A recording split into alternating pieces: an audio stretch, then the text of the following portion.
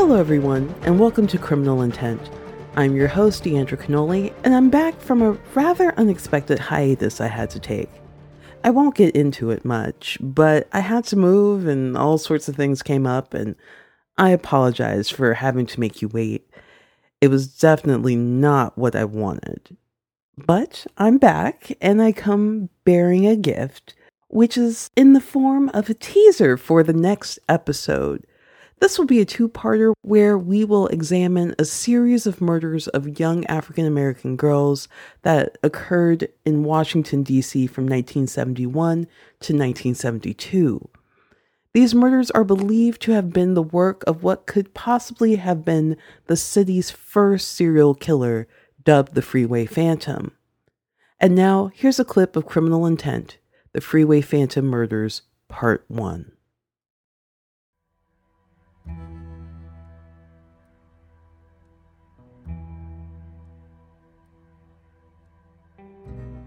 On the evening of April 25th, 1971, Carol Denise Spinks, known as Bebe to the family, was at home with her siblings.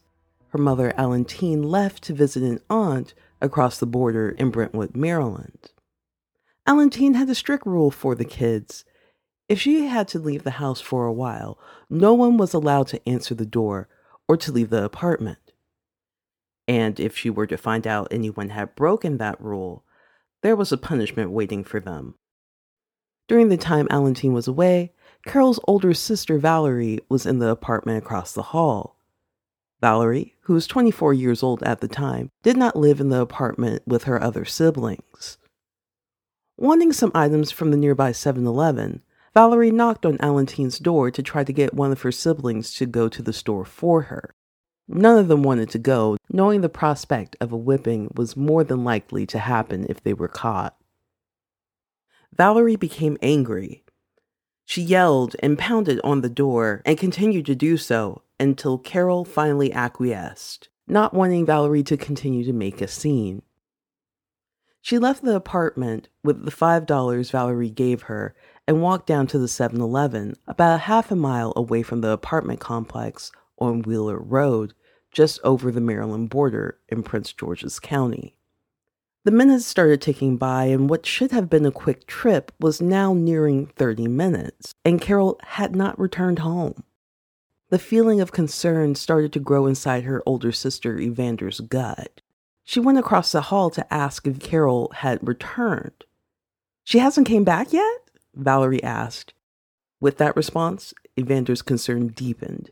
She ran up to the 7-Eleven and asked the cashier about Carol.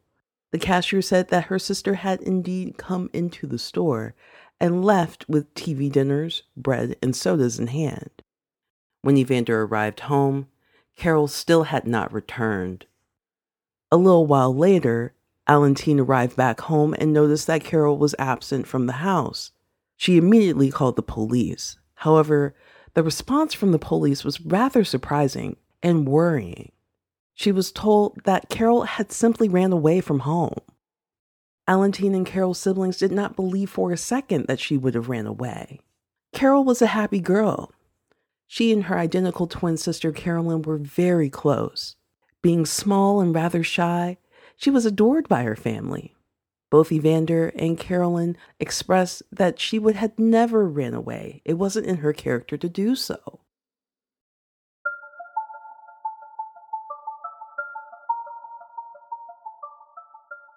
Taking matters into her own hands, Alantine, along with family, friends, and neighbors, headed out to search for Carol, but they didn't find any sign of her. Alantine had seen her daughter earlier that day on her way to the store, and she had chastised Carol for leaving the apartment. Alantine told Carol that she would see her when she got home. Little did she know, this would be the last time she would ever speak or see her daughter again.